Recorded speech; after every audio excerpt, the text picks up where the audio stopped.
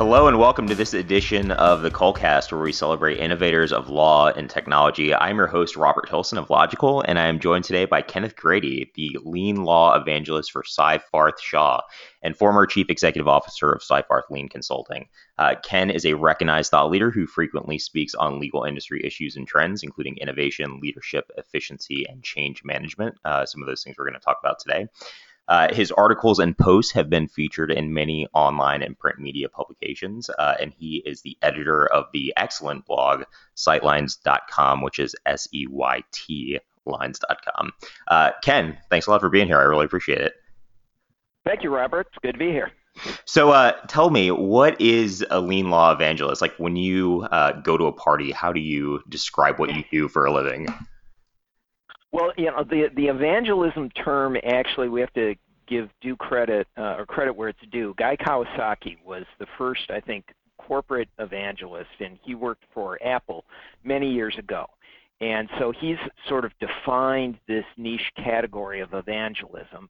And basically, what I do today is talk with lawyers around the world, corporations, private practice, wherever they may be, and try and convince them that there is a better, more efficient, higher quality, leaner way to practice law than what we traditionally have done, and that it is to our advantage to make use of the tools of lean and to improve how we deliver legal services because of several things. One, our clients demand it, so that's a good reason. The second, in the legal industry in general, we are struggling with a huge demand for legal services, overwhelming demand for legal services if you look in society in general, and the legal profession has not been able to meet that demand.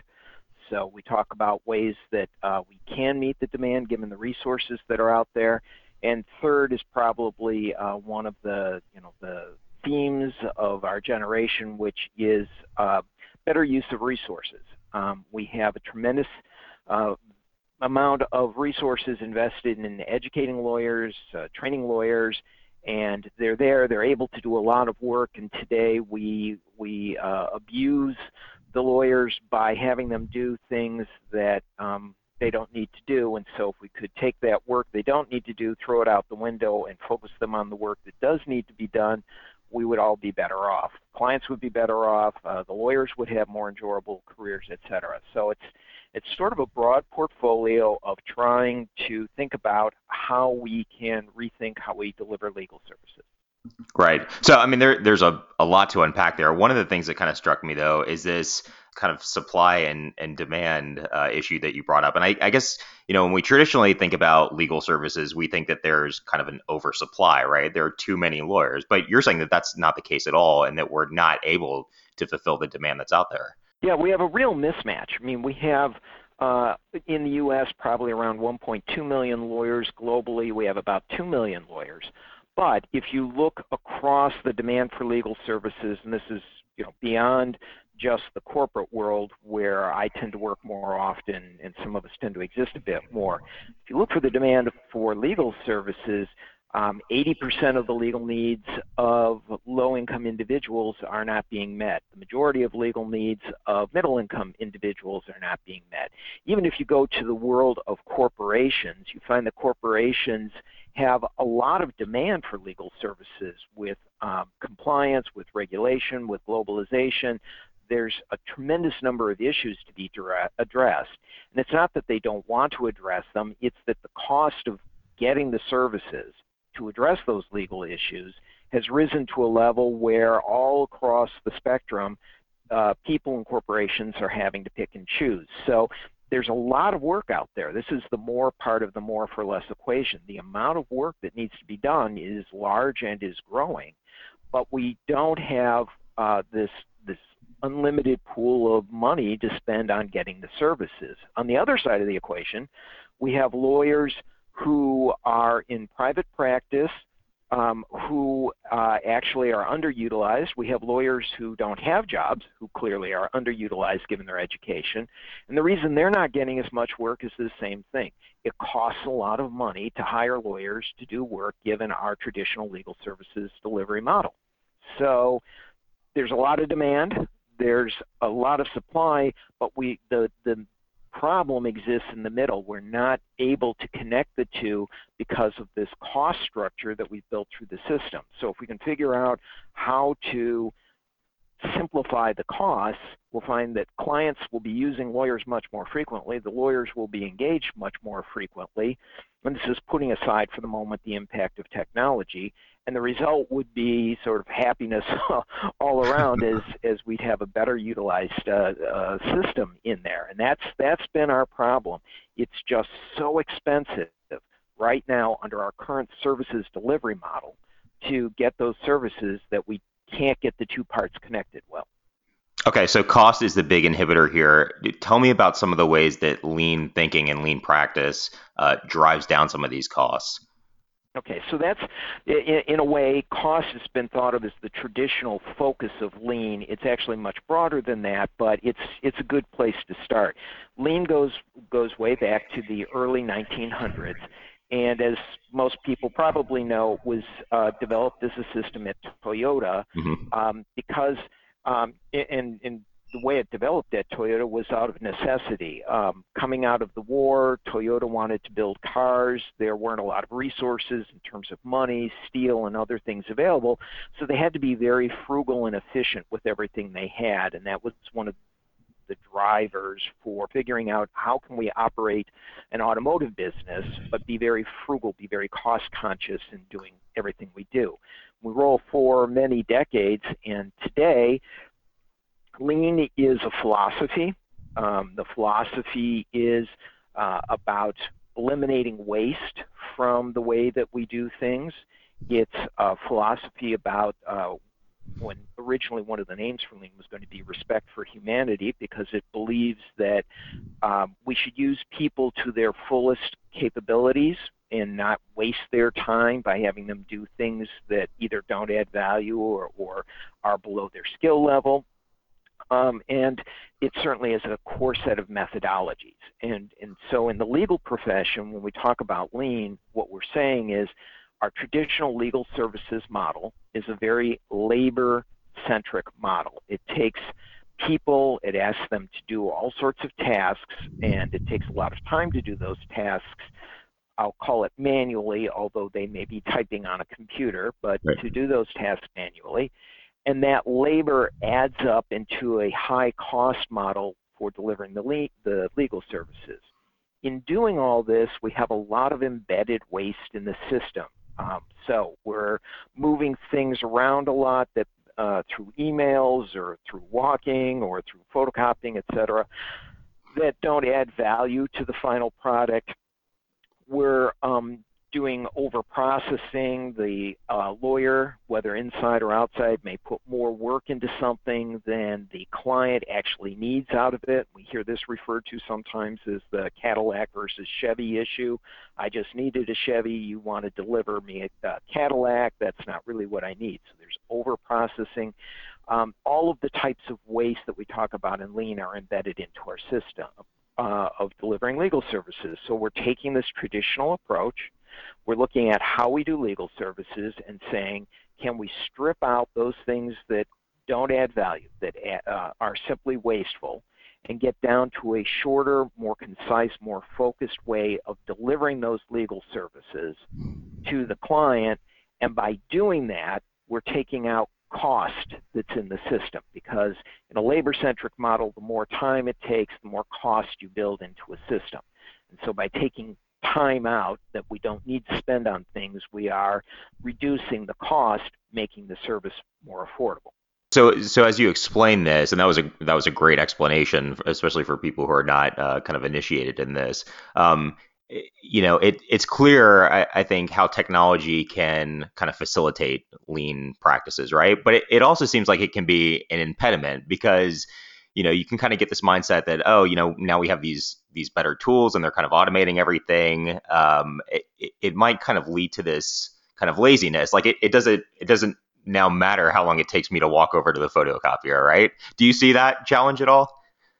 That challenge exists today, but it's a challenge that's existed throughout the history of lean, because Right. there was always technology of some sort. And so there's and lazy is a good word for it because it's one that comes up frequently, especially if you talk to people who've been involved in lean for a long time.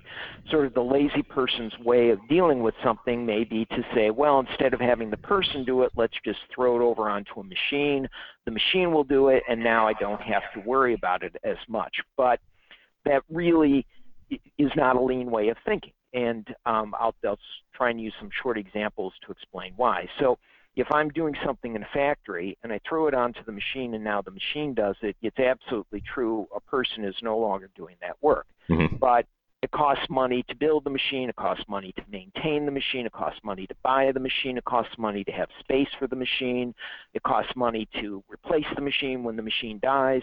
So there's a lot of capital that's been built into the machine, and if we look at the cost of doing things, it may be that the cost of that capital far exceeds what we did with labor before. So by switching it from person to machine, and we could use the same story by switching it from a person to a computer, it doesn't mean that we've necessarily made anything lean, and it certainly could mean that we've actually added to the cost. And an example in today's world is many companies will say, you know, we're drowning in contracts. My gosh, they're coming from every place. Everybody needs a contract, the time demands, et cetera. Let's get a contract management system. So they go out and immediately buy a very expensive contract management system, and as part of purchasing that, it's, quote, integrated with their current processes. Well, this is the modern version of my machine sitting on the shop floor. We've now spent a lot of money for the machine called the computer. It has to be maintained. The software has to be upgraded. We have to teach people how to use it. So there's a lot of costs associated around it. In the lean world, what we like to do is focus first on where we always go, which is the process. How do we actually get from I need a contract to we have a completed executed contract, and what are the steps along the way? How can we eliminate anything that doesn't add value so that we get down to just those steps that do add value? And then this is where technology comes in. At that point, we say, are there operations in this sequence of steps that a person is doing today, but we could have a machine, a simpler machine, a focused machine do, and so that operation becomes even more efficient than when the person was doing it.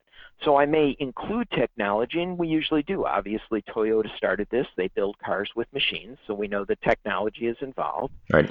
But that technology that I look at is focused. It's very skilled at doing the operation that I use it for, and I don't attempt to overbuy something and overuse something that I don't really need. So a technology we might use in my contract scenario is document automation. I could go through and pull up a document and go through and on the screen make all sorts of changes, but a document automation tool may be able to do that much more efficiently if properly integrated into the process of creating a contract. And a contract automation tool tends to be a more focused, less costly machine than buying an entire contract management system. So technology absolutely has a place. It gets integrated into lean operations all the time, but it's done as part of a thoughtful design of the process and looking at the process rather than the first place we go. Ken, I want to ask you about how you got involved in lean and becoming a lean evangelist. You started your career working at a law firm. You moved your way up to partner, and then you were at several organizations at in-house positions. How did you make the leap from being a corporate GC to this role that you have now?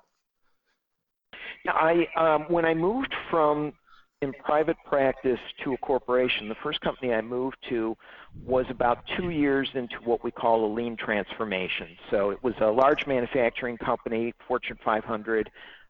It had decided to change from traditional manufacturing style to lean, and that was a board-driven decision. So it was throughout the organization, administrative as well as the operations side. So when I joined, you quickly became part of the culture of thinking about and doing things in a lean way. After a while, I was given the opportunity to move from the law side to the manufacturing side and run one of their largest facilities. And as soon as I made that move, they sent me off to Japan, where I studied with individuals who had been engineers at Toyota and part of the original group that developed these different methodologies and principles that today we call lean. And so I went there, went through some training, went through some working on the shop floor, learning how to implement lean, came back to run my manufacturing facility, and spent most of my time doing lean implementations, lean work, learning lean as part of running that facility. So I learned it in a very traditional way from the people who created it and in a traditional environment, manufacturing. And then I moved back into law. And once you've been infected with lean, you start looking at everything and you see the waste out there, which is a very lean practitioner's way of talking. You will see things that are inefficient, you'll see things that don't need to be done. And so you can imagine if you've been trained in that, you've been immersed in it for a long time, and you walk back into the legal profession, red lights go off all over because everything, you're looking at everything going, oh my gosh, how can we possibly do it this way? So when I moved back into law 20 some odd years ago, I started what I call a stealth project of trying to work lean into how we practice law. I was in-house, and when you're in-house, efficiency matters tremendously because, again, this problem of you have way more work than you have time to do, so you're always scrambling. And so it plays very naturally to an in-house practitioner. But that's how I got into lean.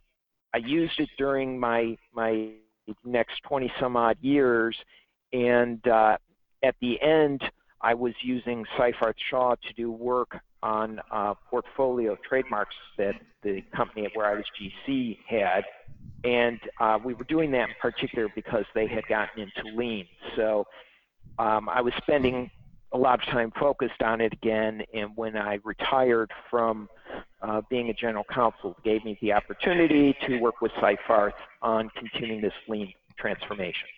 When you moved back into legal, did it seem like kind of an insurmountable task to bring some of these lean concepts into the law firm setting and into the corporate setting? I wouldn't say it felt insurmountable because, and people who have enough of a history in lean would recognize this.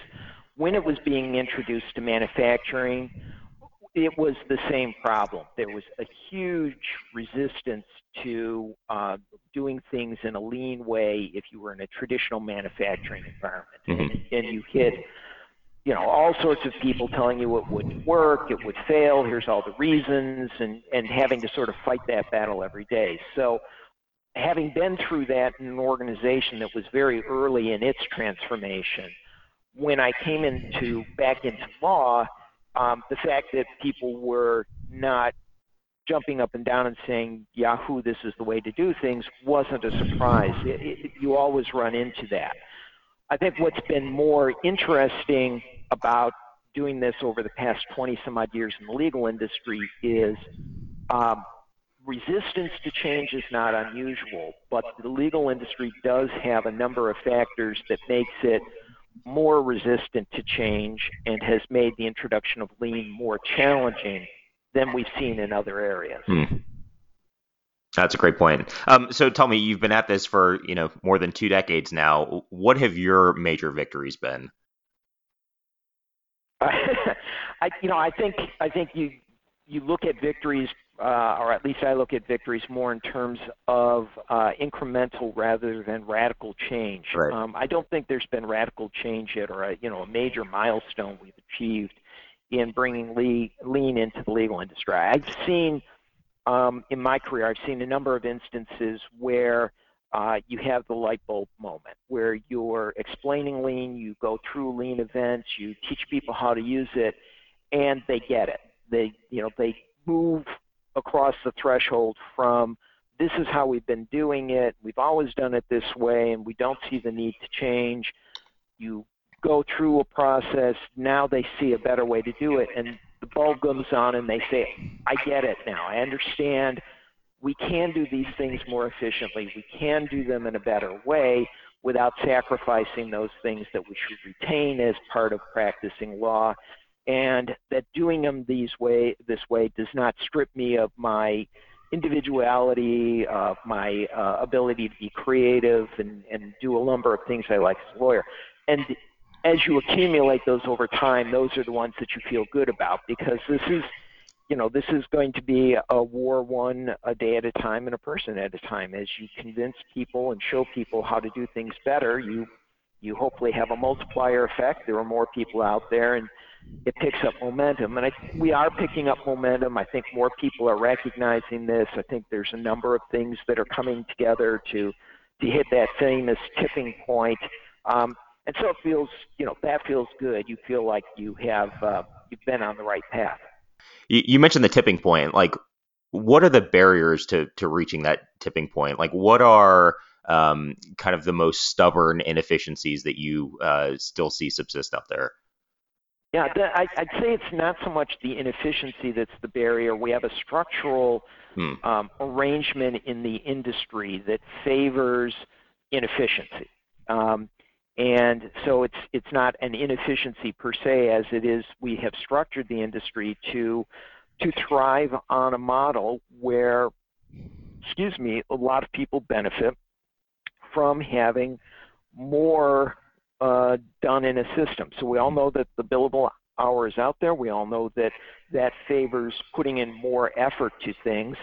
We need a model, and we have models, but we need to embrace models that say, instead of compensating based on effort, instead of valuing things based on effort, we need to value them based on other factors, what they bring to the client, what value they deliver to the client. And if you can break the connection between time equaling money, then that's a major impediment, certainly a major hurdle to doing things lean. If I'm paid by the hour, why the heck would I ever want to spend fewer hours on something? Right. So that's something that exists in the outside world. On the inside world, strangely enough, and not talked about a lot, we have a similar type of problem. Within corporate law departments, if you become more efficient, and people don't recognize that this problem has existed in manufacturing and other areas, but as you become more efficient, people will start to realize, well, wait, if we can do things more efficiently, that means instead of needing 3 people, maybe we only need 2, or we only need 1 person to do this, so we don't need as many people. The solution to that in manufacturing has been to recognize that if you become more efficient, your costs go down, you are going to sell more product, you're going to deliver more to your customers, and therefore you will actually need more people because your business expands. So instead of using 3 people to do what 1 person can do, we now use 1 person to do it, but we have 3 times the business, so hence we need more people. So there's a pressure within law departments that says, don't necessarily get everything lean because you may need fewer lawyers. A second problem that we face is compensation systems. Compensation systems don't often reward, especially for lawyers, becoming more efficient using less money to accomplish things or using less time or less resources. So the incentives aren't there to say, make us very efficient. And if the incentives aren't there, it's hard to convince people to change what they're doing. A third one that exists is the traditional way of doing things. Lawyers are they're trained from day one, as you mentioned. We're trained to not change things. And so we're trying to introduce this world of change to a group of people who, from the day they set foot in the law school, have been trained on don't change. Right. And that's a change management issue. That's the personality of the lawyers and what they've been trained in. So the challenge we've faced in introducing lean into the legal community has not been the application of lean tools to legal work. It's been the structural arrangement of the industry and the personalities of lawyers within the industry and trying to break through those. And sometimes the change in the personalities is a slow thing that happens over time as new people enter the profession and people who've been in the profession leave. So you have some of that happening. The structural part has been the real impediment in big law and big corporations to making this type of change. It's you're trying to change an industry-wide valuation model, and that's difficult. Ken, I have 1,000 more questions to ask you, but I know you got to get out of here. So let's just end with this.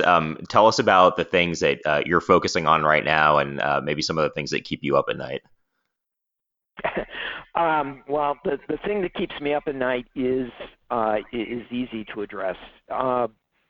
Lawyers right now, I think, are not focusing on the impact that changes in demography, economics, technology, societal needs, et cetera, are having on the profession. There's a strong urge to hunker down and simply say we can weather the storm. I will make it through to retirement. Somehow this will all work out, and I don't need to embrace change. And so I'm busy, and I'll just sort of keep my head down and focus on what I'm doing day to day. And the danger in that, apart from the danger to the individual finding that they don't have a job because of these changes, is a broader one for the profession, and I think a broader one for society. The broader one is technology is moving forward as it will. And if lawyers do not embrace technology, embrace change, embrace different ways of doing things, clients will simply find other avenues to get what they need done completed. And so they will go around lawyers. And we're already seeing that happen today. E-discovery is a good example. There's a more efficient, more sensible model, less wasteful model to get things done. And so the community moved to e-discovery vendors to do document review, and that's broadened beyond e-discovery into due diligence and other areas. It's tasks that traditionally lawyers did, and now they're being done in environments that have relatively few lawyers assigned to them. That's happening on a broader scale, and it will continue to happen. And if it does, lawyers will, in the harsh model, wake up one day and find the clients have simply said, you're obsolete. We don't have a need for you because we can accomplish the things we need to do with very little involvement from lawyers. And the little involvement we need is sprinkled around in these vendors and other places. And so we've basically moved past you. And that's a real danger, I think, for lawyers. And it's part of the hubris of thinking that we are indispensable and we're irreplaceable. And so what keeps me awake at night is that what I'm focusing my time on is trying to find ways to educate lawyers that there's still a very valuable role, and in fact, a role society should want us to play. We have a tremendous wealth of experience in dealing with governing society and rules and processes around doing that. We don't want to cede that role to other groups that have less experience, because there's a lot to have been learned. How things work in governing a society isn't simply a matter of algorithms, going back to that discussion about people. People can accept that there are algorithms out there, but people don't act rationally, and people will not always accept a computer or something else that acts rationally when they want to act irrationally. So there's a role for lawyers. It's an important role, I think, in society, and I'm trying to keep that at the forefront, while at the same time teaching lawyers how they can make better use of their time so they can continue to play that role in society, or, as I say, they will face society moving past them, and I think that would not help any of us. Right. Well, that is a noble mission. We're going to leave it there. Kenneth Grady is the lien law evangelist for Seyfarth Shaw and former chief executive of Seyfarth Lien Consulting. Ken, it was a real pleasure to have you. Thanks a lot for being here. Thank you, Robert.